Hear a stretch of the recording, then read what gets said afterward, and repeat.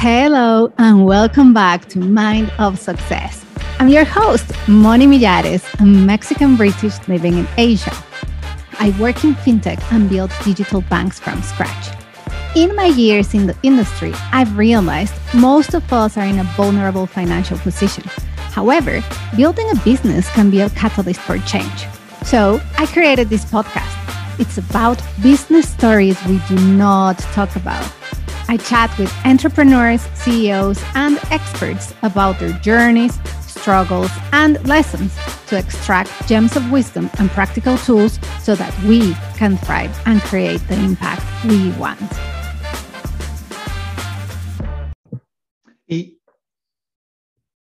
Hello, everyone, and welcome back to another episode of Mind of Success. Today, we have a very interesting topic as usual, but this one is different.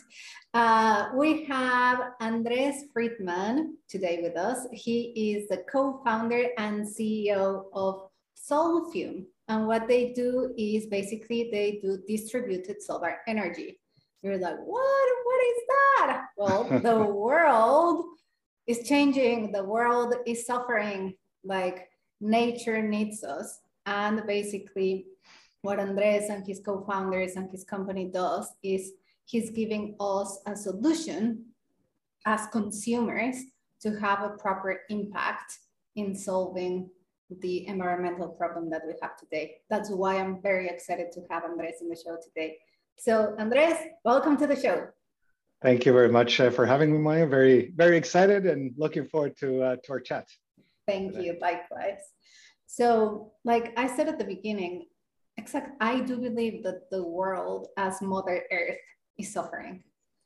But of course, I'm just a consumer that tries to do her best in not consuming a lot of clothes, doing my recycling, consuming less meat, but I am not an expert in the topic. So can you start by telling us what are those facts that we should know that say, hey guys, the world is in pain. We need to do something to help basically make a difference.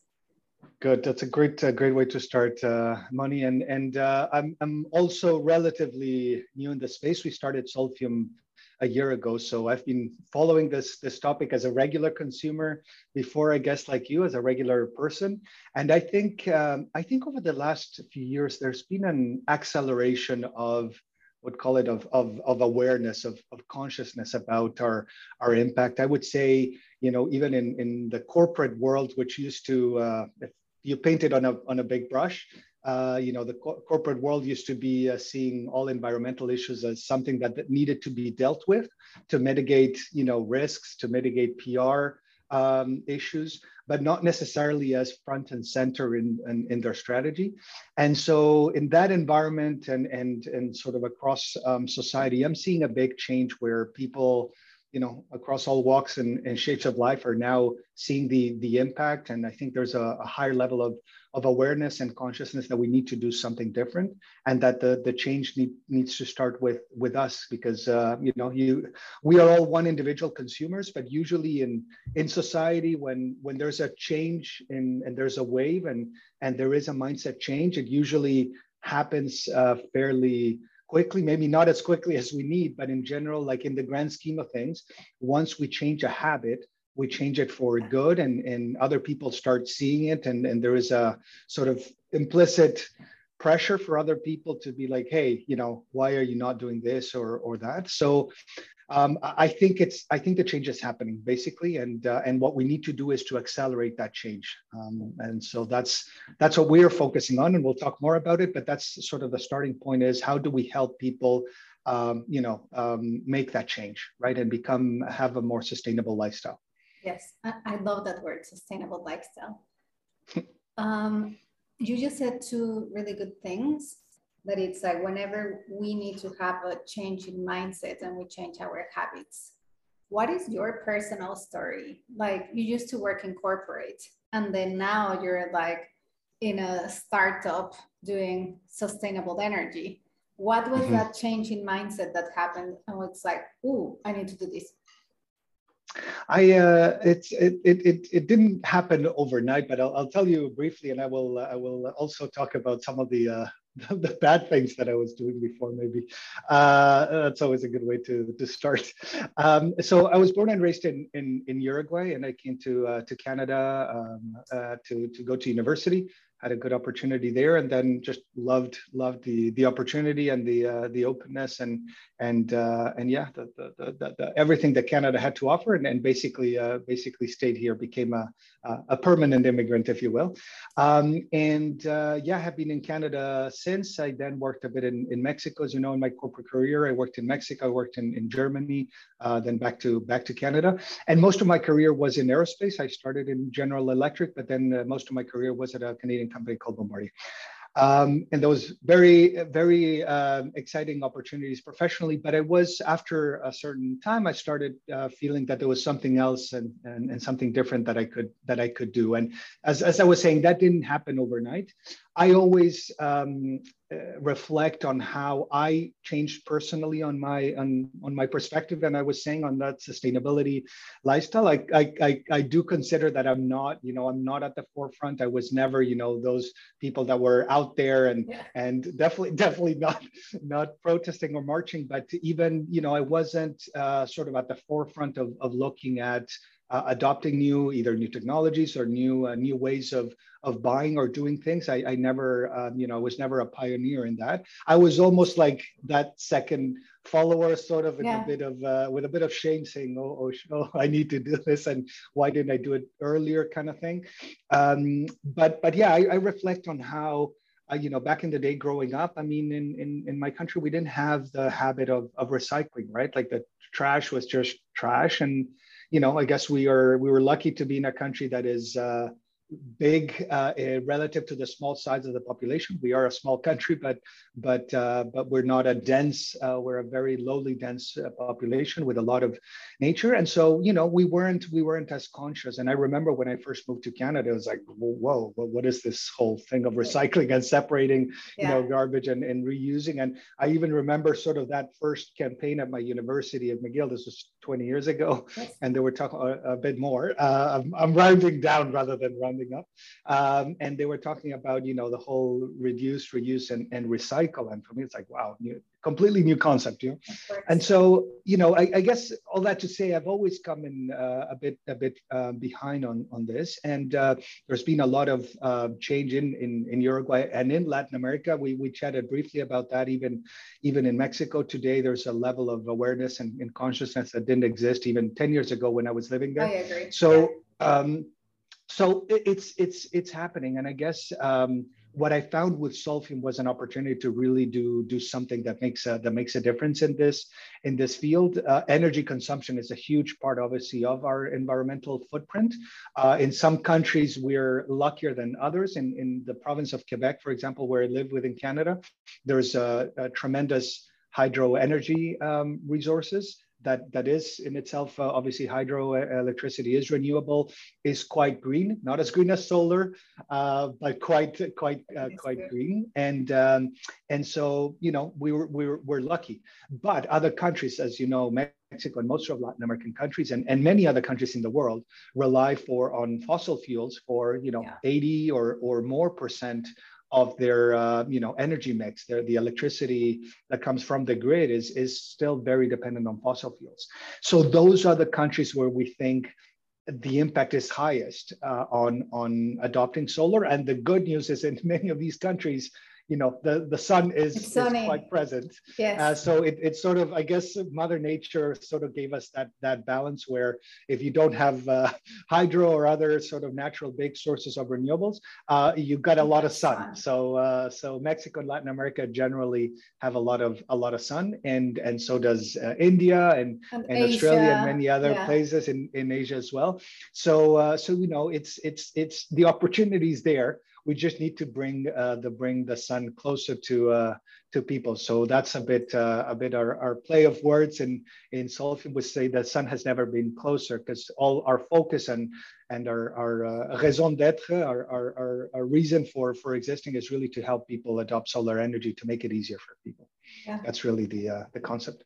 I love it. Bring the sun closer to people. That even make it sounds like now that you're having a coffee, it kind of like it gives Yes, that it's feeling of cozy. warmth. Exactly. Warmth. It is cozy, it's warm. It's like bring the sun closer to people. That's it. It's That's it. it's It's smart sunbathing. It's like the sun is there. Let's not just sunbathe. Let's do something more. yeah. It's So I'm very keen to know your story as an entrepreneur and the ups and the downs and how you started. But before we go into that, for everyone listening, we're like, ah, yeah, sustainable energy and the company, this, the other. But can you tell us what the product is? Because I think it's a yeah. really good product. And just before you go into I'll that, summarize it's that. like, yeah, in fintech, we were like, hey, banking is broken, customer experience is broken. There's like so many processes. It's difficult to onboard customers. It's expensive, this, the other. And that's how the fintech industry kind of emerged Right. many years ago. To And when we were disrupt talking, yes, to a disrupt traditional industry. a traditional industry. And when we were talking and you were like, hey, this is a product, like all I heard all the time was like, oh, it's exactly the same story, but just applied in a different industry. In a different context. Yeah, which is fascinating. So yeah, what's your product as such? Yeah, good. I think you're right. I mean, we were discussing this when we first met virtually. I mean, there's a lot of similarities in the industry. We saw a big opportunity in the distributed generation space because, and maybe for everyone that's listening that's not familiar, the term of distributed generation applies for projects that are for self-consumption, basically. So there's two, if we were to simplify, the industry is divided in two. There's the utility scale projects, which are large solar parks or wind farms, whether it's onshore or offshore, et cetera. But basically projects that are tied to the grid and that are feeding basically the electricity through the grid and through the existing network of transmission and distribution.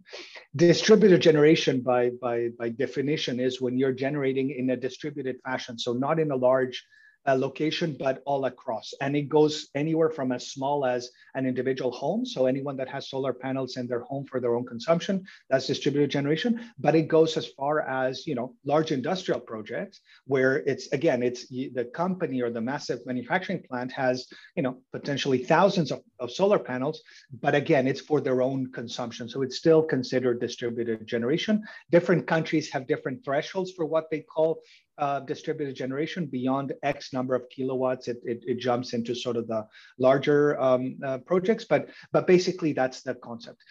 And if we exclude sort of the very large projects, what we saw is at the end of the day, the opportunity to bring solar to consumers, okay, to homes and small businesses. And the nature of that industry is that it's very fragmented. I mean, there's thousands and millions of small consumers. So it requires more of a B2C model, a mindset of how do you reach an individual consumer versus a B2B business, which when you're selling to large, whether it's a utility company or large companies that obviously have, in a massive manufacturing plant, you'll have a director of maintenance. You have people that are very, tech savvy and can basically assess their energy needs, et cetera, et cetera. An individual consumer does not have that skill set, know-how, bandwidth to do research and become an expert in solar systems. So we needed to make the solution easy. Maybe to do a quick parenthesis, and I always try to make a short answer, then I go on tangents. But one important consideration of why we think distributed generation needs to play a bigger role and needs to accelerate is because all projections show when we talk about net zero, when we talk about the targets from both countries and companies, and we'll talk about companies after, but countries that are saying, hey, we want to, back to our earlier conversation, we want to help our society, our country transition towards a more sustainable, system, et cetera. There's targets and there's sort of incentives and plans, but the reality, if we look at all the analysis that looks at our trajectory, we're far from achieving net zero. So there was one particular study from the IEA, the International Energy Agency, and then was complemented by some analysis from The Economist, for example, which for me at least, it brought it to life. And the study basically said that we needed to have a chance basically to get back on the trajectory and achieve net zero. We needed to increase, basically cut all new oil and gas projects as of 2021, which we know hasn't happened for different reasons. And now we're in a particular difficult context, obviously, that is changing, and that is very explainable.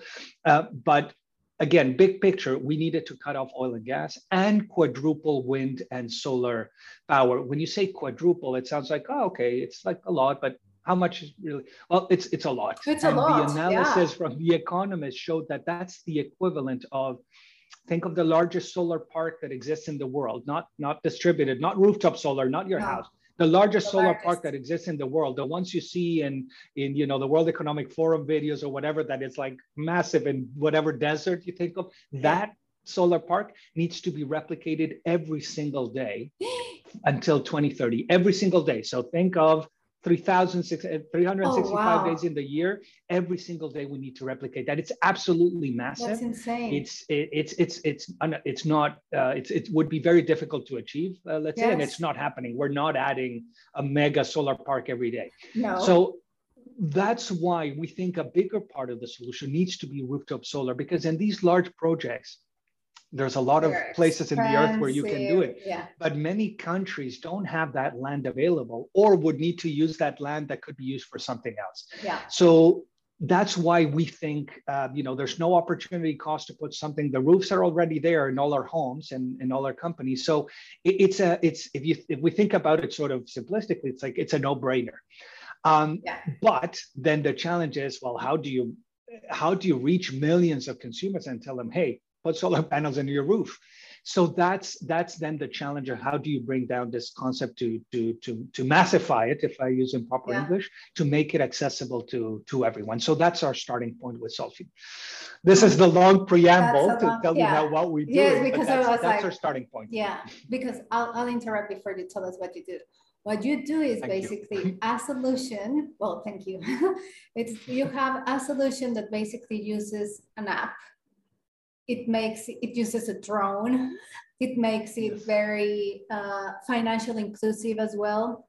And then it's just like simple to use while you have the benefits of having sustainable energy at home. That's it. That's what we do in Ceremony. It's using technology to help accelerate the adoption of solar. It's making the customer journey, and back to the analogy with fintech and banking, it's making the customer journey easy, simple, frictionless, and therefore accessible to everyone. Everyone can download the app. Our app was conceived to, how do we make it as easy as taking an Uber? When you take an Uber, you just need to download the app and say, I want to go here. And the rest, it's like, oh, okay, I know how much it's going to cost me. I know when the driver arrives. I know if he's a good or he or she's a good or bad driver, etc. I know the traffic, etc. This is the same thing. You download the app, you say how much you pay per electricity per month, and the algorithm gives you an instant quote. And you do the whole interaction. You chat with the installer. We assign you the installer. You chat with the installer, ask questions.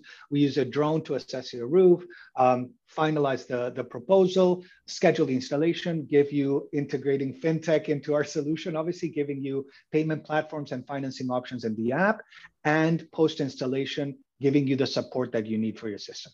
That's sounds what like, we do. And when we went through it in detail, it's a really well-designed product. End to end.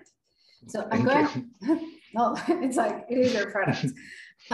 So if I move away a little bit from the product and then I'm moving to the customer and the mindset of the customer, what do you do to convince customers? Because like you said at the beginning, there has to be a change in consciousness.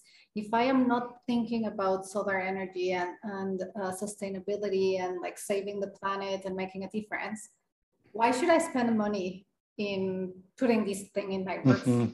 So there has to be a mindset change in customers, in each of us, so that then we say like, yeah, I want to invest in a solution like this? I think that's Yes. super important. So what's your approach? I'm smiling because it's like, welcome to our day-to-day, convincing customers or answering exactly those questions. And I think there's a few good things that are helping, and again, will sort of help in this transition. First of all, because we are obviously a startup, we wanted to scale up to have the scale to continue to improve our technology to eventually bring it to many more places.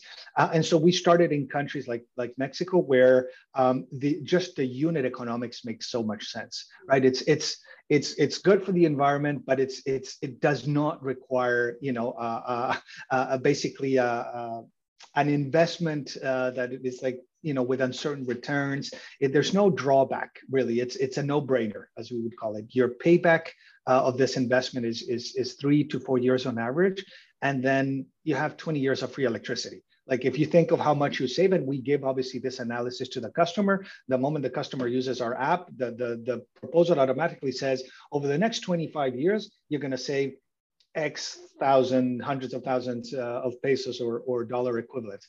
That's big, that's impactful. Yes, that is so interesting, because as you were talking, I was like, it sounds like blah, blah, blah, blah. Yeah, you're not convincing me if I'm not into sustainable energy. And then I was like, wait a second. Basically, your solution, what it's telling us as consumers is not only it's good for the environment, but it's good for your pocket. Because then it may take you, I don't know, like you'll tell me better, but it will take you a few years to pay for the installation and the investment. But then for the next 15 years, you have free electricity. That's it. Yeah, or 20 years. Just use the sun. That's it. The sun is not charging us yet. So that's exactly the logic. So usually once the customer sort of goes through that hump and downloads the app and gets that proposal, they're like, wow, okay. Because I mean, whether you have the savings and the money and say, I'll pay for it, I know I recover my money in 3 years. And then the good news, everyone's paying for the good and bad news, everyone's paying for electricity. So you have an expense already. So what we're saying is, instead of just paying for electricity, which again, in some countries comes mainly from fossil fuels, turn it into an investment. An investment, you can either invest fully upfront if you have the money, or finance it. But at the end of the day, we can make the equation work so that you're not spending more. Let's say you're financing it and paying your system monthly. You can pay what you were paying before in electricity, but now you stop paying because your electricity is fully coming from the sun.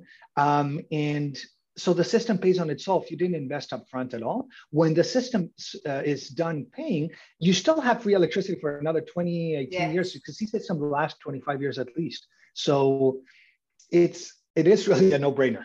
Yes, I have a customer question for you.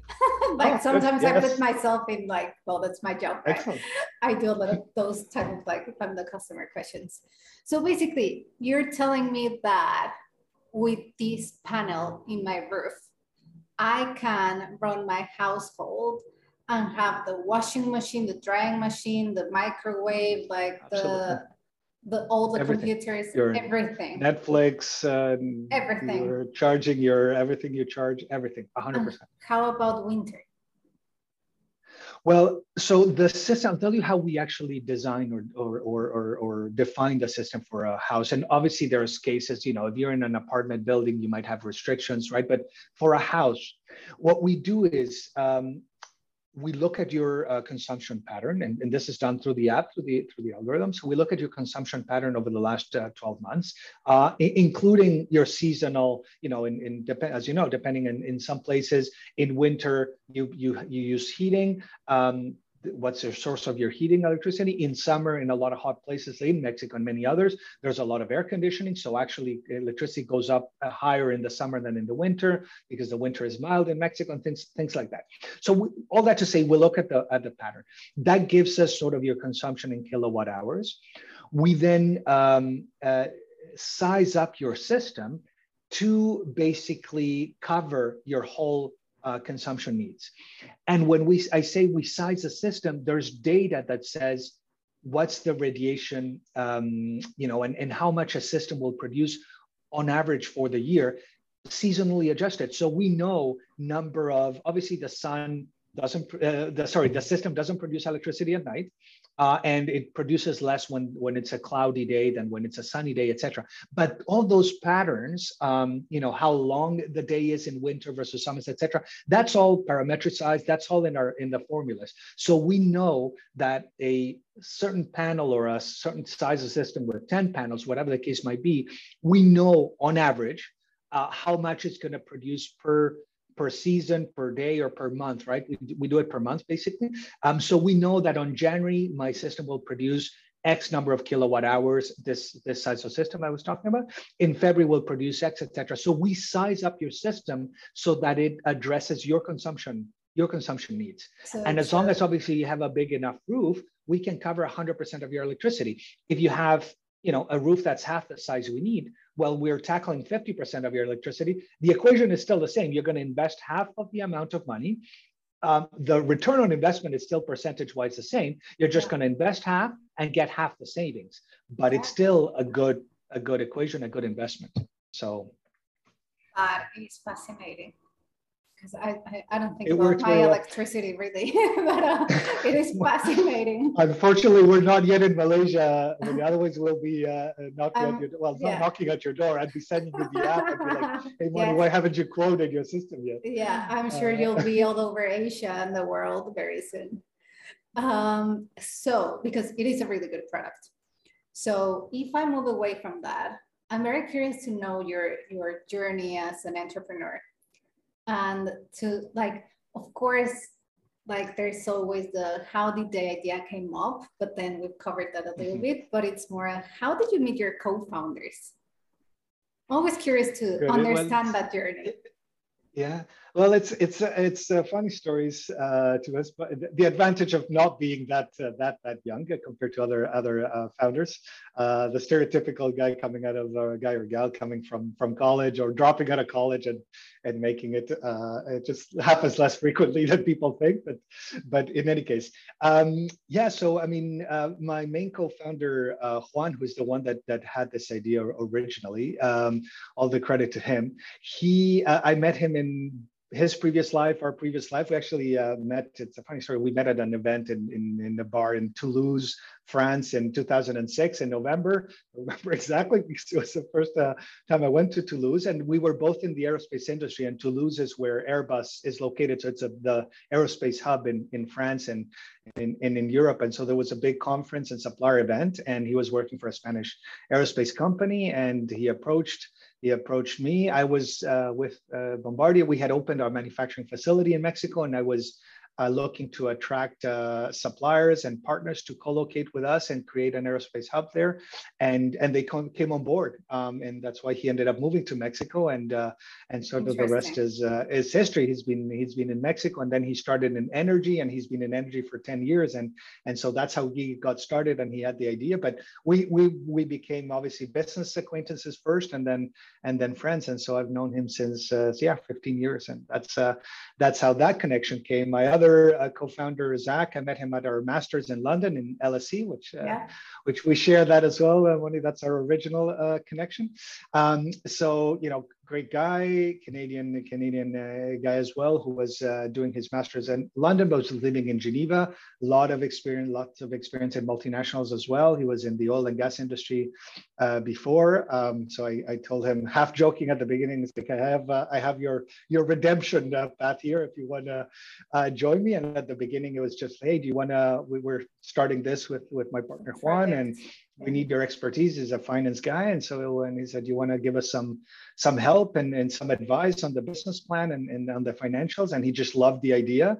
And he said, okay, I want to join. Can I? I'm all in. And so it's like, come along. And so that's how we started. But I've also known him for a few years, and we have a great team. We complement each other very well. We've then brought in our people leader, our HR leader, which I've known her for many years as well. She's in Mexico, and she came from working in a lot of industries in Latin America, Argentina, Brazil, and Mexico. Our operations leader, I also met her at Bombardier. Her name is Sanji, and she came from as well great experience, automotive and running big projects, and she loved the idea as well. Yeah. So we've set up a great team. We have great advisors as well, and yeah, so it sort of started organically started like that as an idea. Juan told me the idea, and I loved it, and so I said, no, I don't want to just give you advice. I'm all in, and then I'm in. And so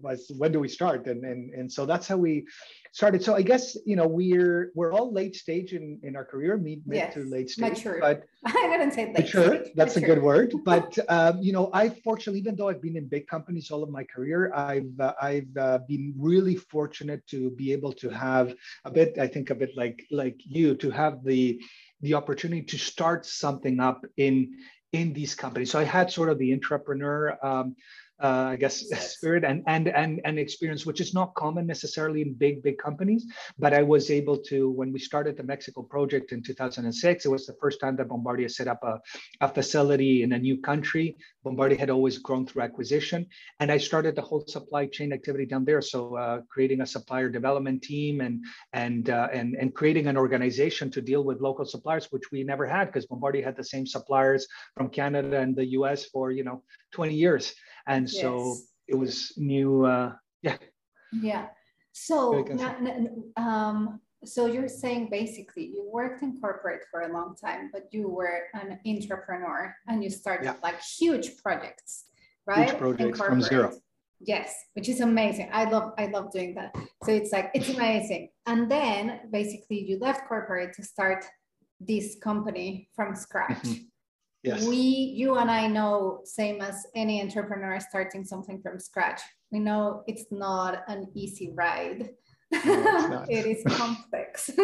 And it is. I would say difficult. And sometimes it's emotionally difficult as well, because there's many influences, right? Yes. Just to make the company successful and to keep it growing and keeping people happy. Like, it is complex, especially in a regulated industry as well. Yes, you cannot just do whatever with electricity. Indeed. Just like with banking.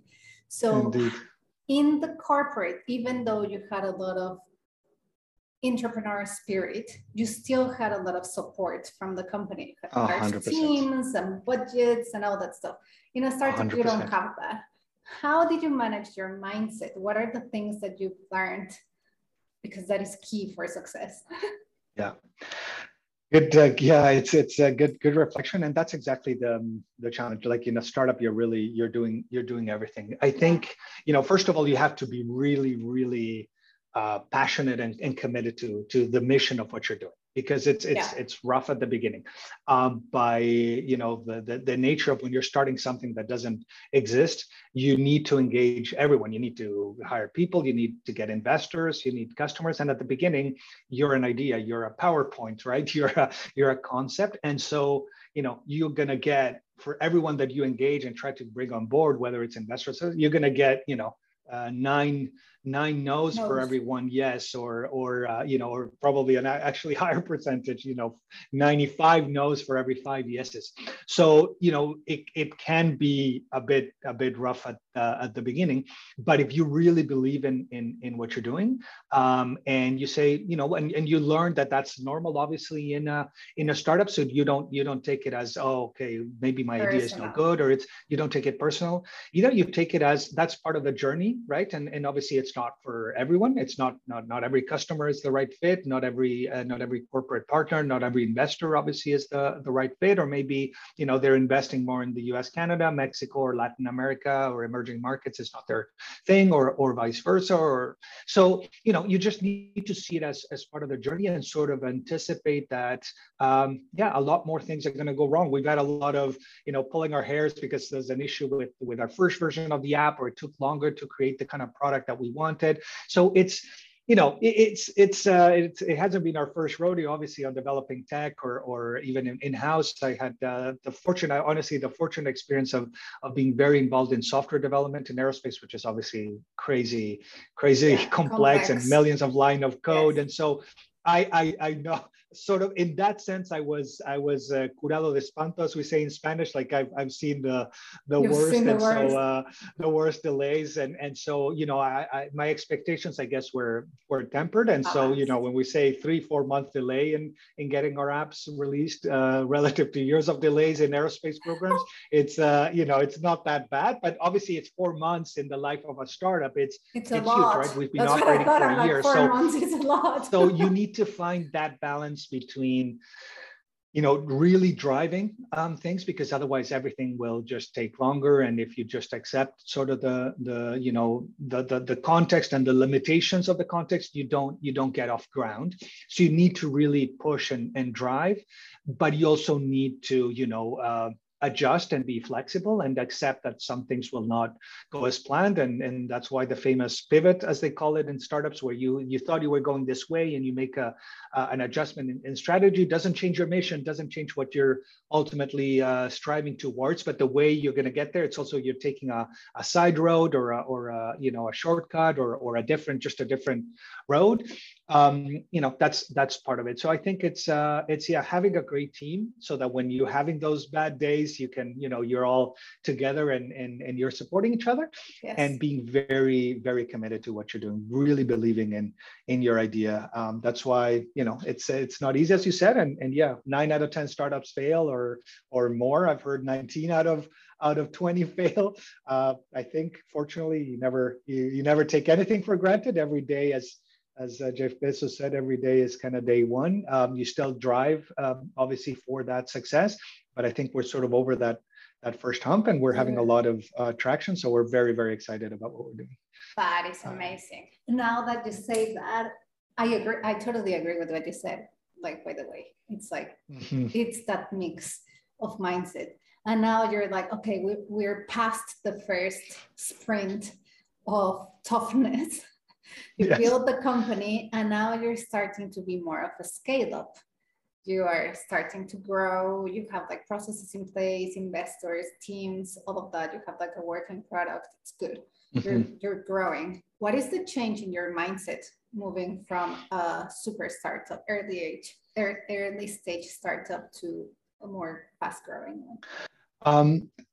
We're probably, I think we would still be considered early stage, because we are sort of going into our seed round, but I think we've done a lot. Yes. We've done a lot in our early stage. So I think, we're in strong footing.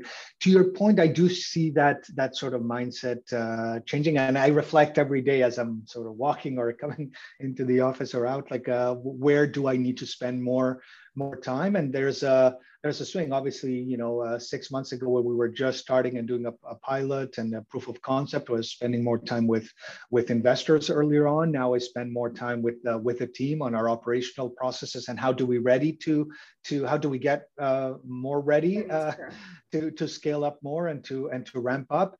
I spend more time, obviously, on recruiting, because now we're almost doubling the team size in the next few weeks in Mexico. And so I think it's still that balance where the founding team and obviously the CEO and everyone there is doing a bit of everything, but you need to start now being like, okay, it's that beginning of, okay, now I need to really delegate. I need to let go.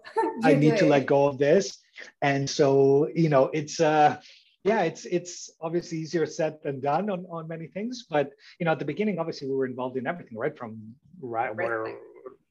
From our contracts to how we prepare a proposal, so that we can then automate that in our app, but sort of even the graphics that we use and the Solfium logo. Obviously, we got engaged some people, but it was sort of our ideas, right? Of the Solfium symphony, by the way, and playing with words of Solfium, from the sol and fume and solfage or solfeo.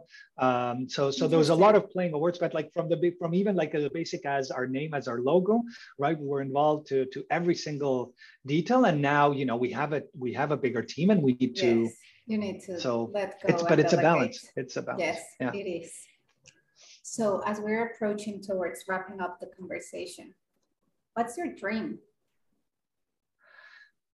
In this context, because obviously I have many dreams, including things for my family and my daughter and many things. But you know, I do see us being a reference platform, just like Uber is for ride hailing. But we don't need to be the biggest one in the world, to be honest. That's not really about that. This is an industry, fortunately, that's not a winner takes all. We're not trying to get someone out of the market. You know, everything adds. We have a whole planet to make sustainable. Yes. So, you know, our competitors, I mean, some are technically competitors, others are more collaborators and partners, awesome.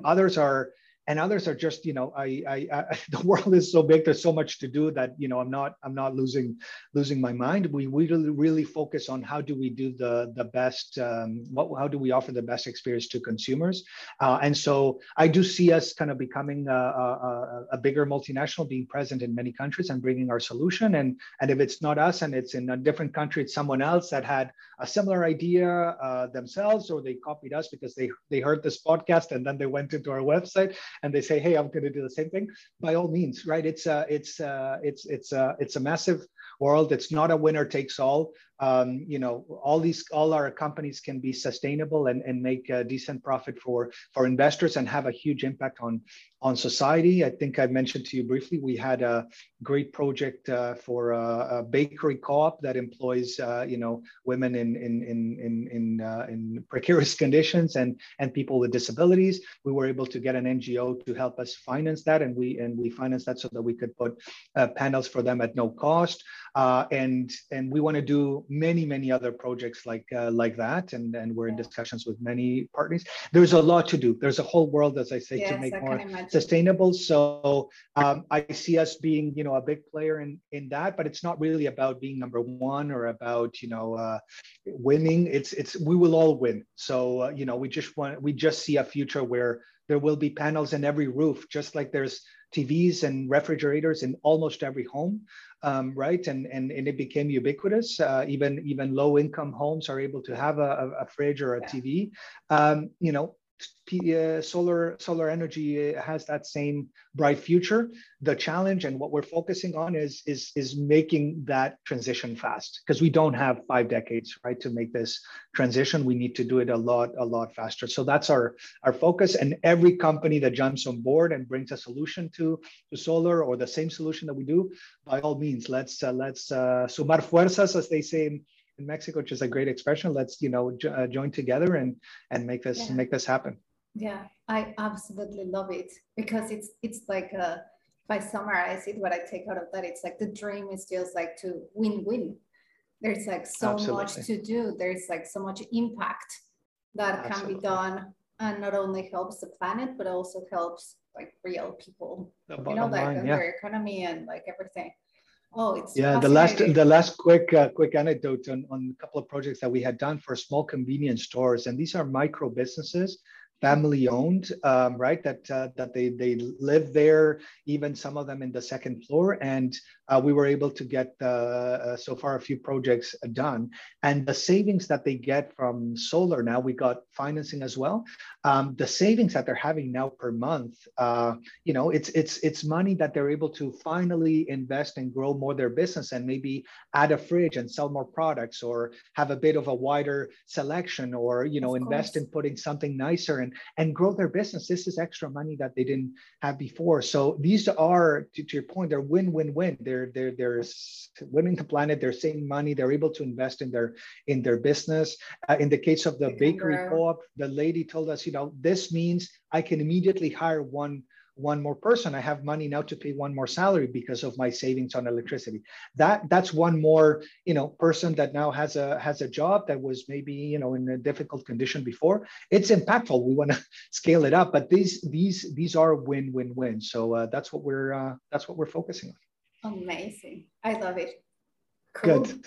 So where can we find you and find out more about Solfium and what you do? Perfect. So the easiest to remember, Will, is solfium.com, obviously, but I mean, obviously through LinkedIn, we're active. I'd love to connect with anyone that wants to share feedback. You know, follow us and connect with us, with me, and yeah, Solfium. So yeah, the website and our LinkedIn is the easiest one. We will be launching other social media more specific in the markets that we're operating, but you know, generally on a wider scale, LinkedIn and our website is the way to go. Amazing. I will add all of that in the notes in the podcast as well. Cool. Good. It's been an absolute pleasure Same speaking here. with you, It's been a great pleasure. Yes, it's an amazing conversation. Great way for me to start the day. I know it's the end of the day for you in Malaysia, but I'm very pumped. And yeah, let's do this. Let's get going. Amazing. All the very best. And same everyone, to you. Thanks again for the invite. No, thank you. Everyone, hope you enjoyed the episode and speak with you next week. Thank you. Bye-bye. Bye.